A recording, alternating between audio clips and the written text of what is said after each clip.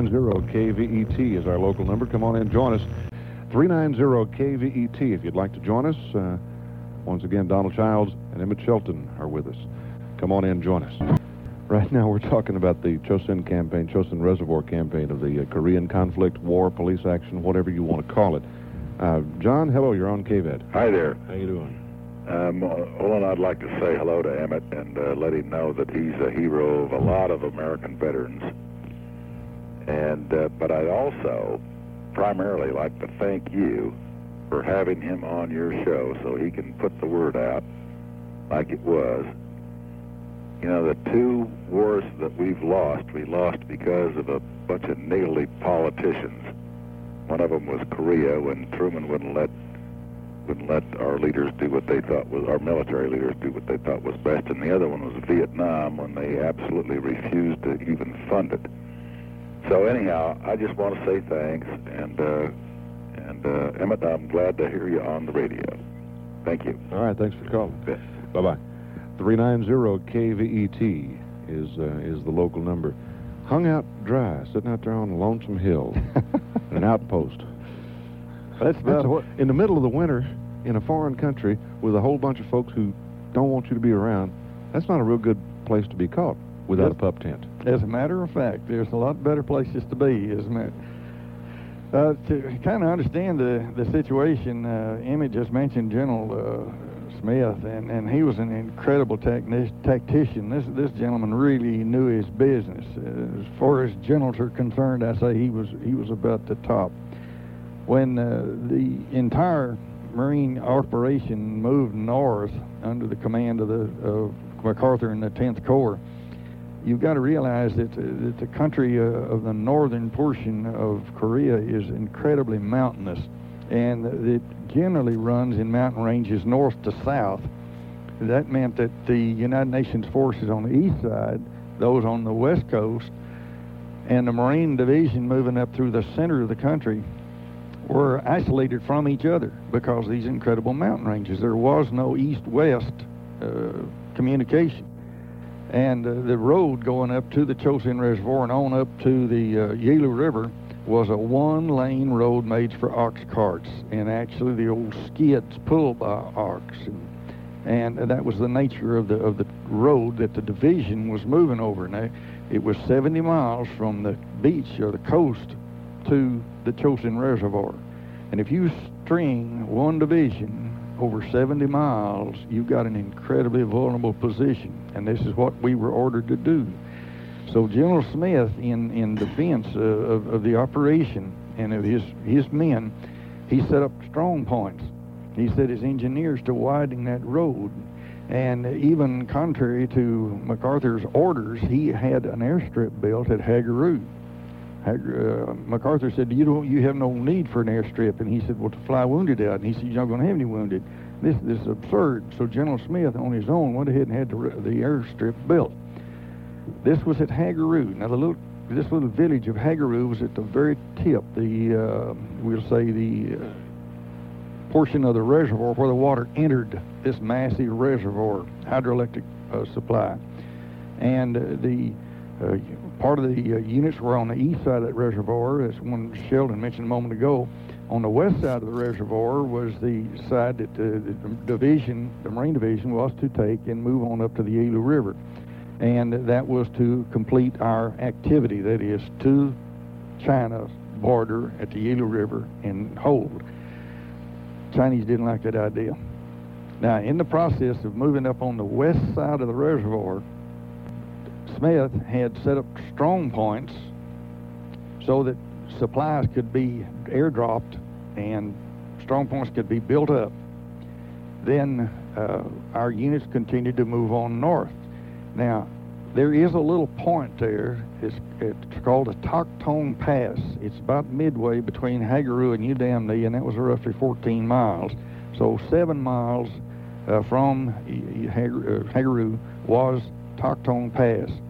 And I was privileged to be among the guys that had to hold that pass. Tokton Pass. Tokton Pass. Now, we were one rifle company reinforced. We had a heavy machine gun section. We had a rocket section. We had a few other troops. We were roughly 280 men total, and we had the responsibility of holding that pass under Captain William E. Barber. Do you have the feeling you were considered extremely expendable at this point? You know, I've thought about it a million times, but we really never even thought about such as that. It just didn't enter our mind. We were moving north. It was just one more objective, one more point, one more thing to do. The 7th Regiment that I was in Fox Company, had moved through the mountains while the 5th and 7th, the 1st and 5th Regiments and so forth, had moved through the lower lands in the earlier campaigns. We'd been the ridge runners. Well, I think all hills go up. I don't recall going downhill very many times, but we were so used to this sort of thing that when they put us out there on this hill and said, okay, this is where you hold, you know, it was okay. It was just another hill to us. We really never thought that much about it, but. Our responsibility was, you see, that the 5th and 7th Regiment, most of them had moved on through us, moved on up to where the hydroelectric plant was at Udam Knee, and we were to hold this high ground, this pass, so that the supply route would remain open. That was the critical thing about it.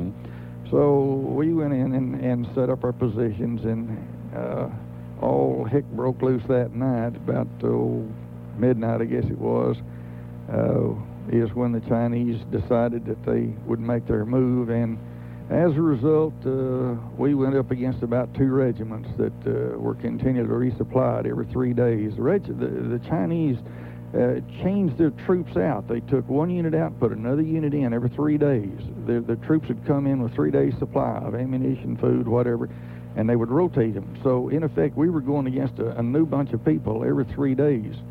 And we held the pass for 5 days. We went down with about 280 some odd men, and we came out with 80 men walking. But we held the pass. 390 KVET. A lot of questions to ask before this day is over. Hello, Charles. You're on KVET. Yeah, I wanted to ask Emmett a question here. I'm a Korean veteran, and my best friend was a Korean veteran. He passed away. He had a heart attack Wednesday night. And do you know we can't find nobody to blow taps at his funeral at the cemetery? We tried everybody we can get a hold of, and I just wonder. Look me up in the phone book and give me a call after it's over with, and I'll get somebody to call blow taps for you. Okay, Emmett, I sure do appreciate it. All right. How will I find it in the phone book? Just call 327-1305. Thank you. You bet. Thank you. Bye-bye. 390 KVET. We are right around the anniversary of the Chosin Reservoir campaign. You may know the survivors of that as the Chosin Few. Survivors. You walked in, Don, with, what did you say, 280 men? You walked out with 80 walking? About 80 walking. Yeah, 80 walking. The rest of them either dead or wounded or missing. Well, that's true. Or wounded so bad they couldn't navigate themselves. Yeah, well, that's what I mean. That's what I mean. 80 walking was walking, wounded, frostbite, whatever. Yeah. That whole war, we've had one caller today say we lost it.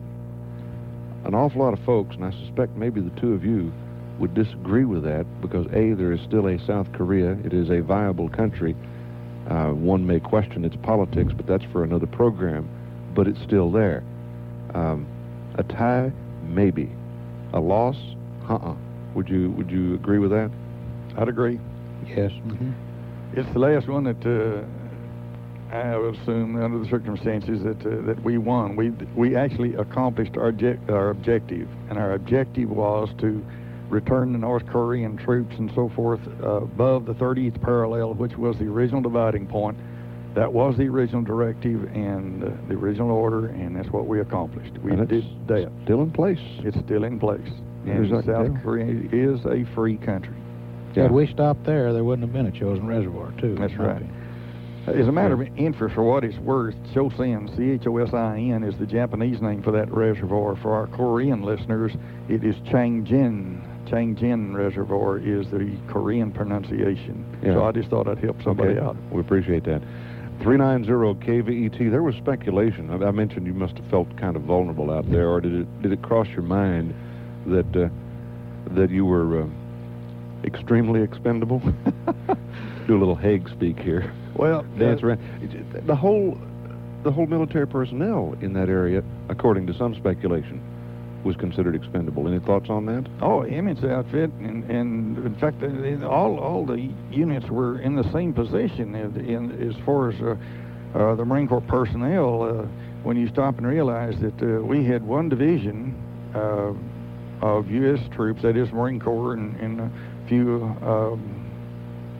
I'll say additional personnel, Navy, Corpsmen, so on and so forth.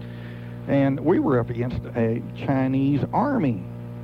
We were roughly 20,000 men up against 120,000 estimated in General Sung's 9th Chinese Army.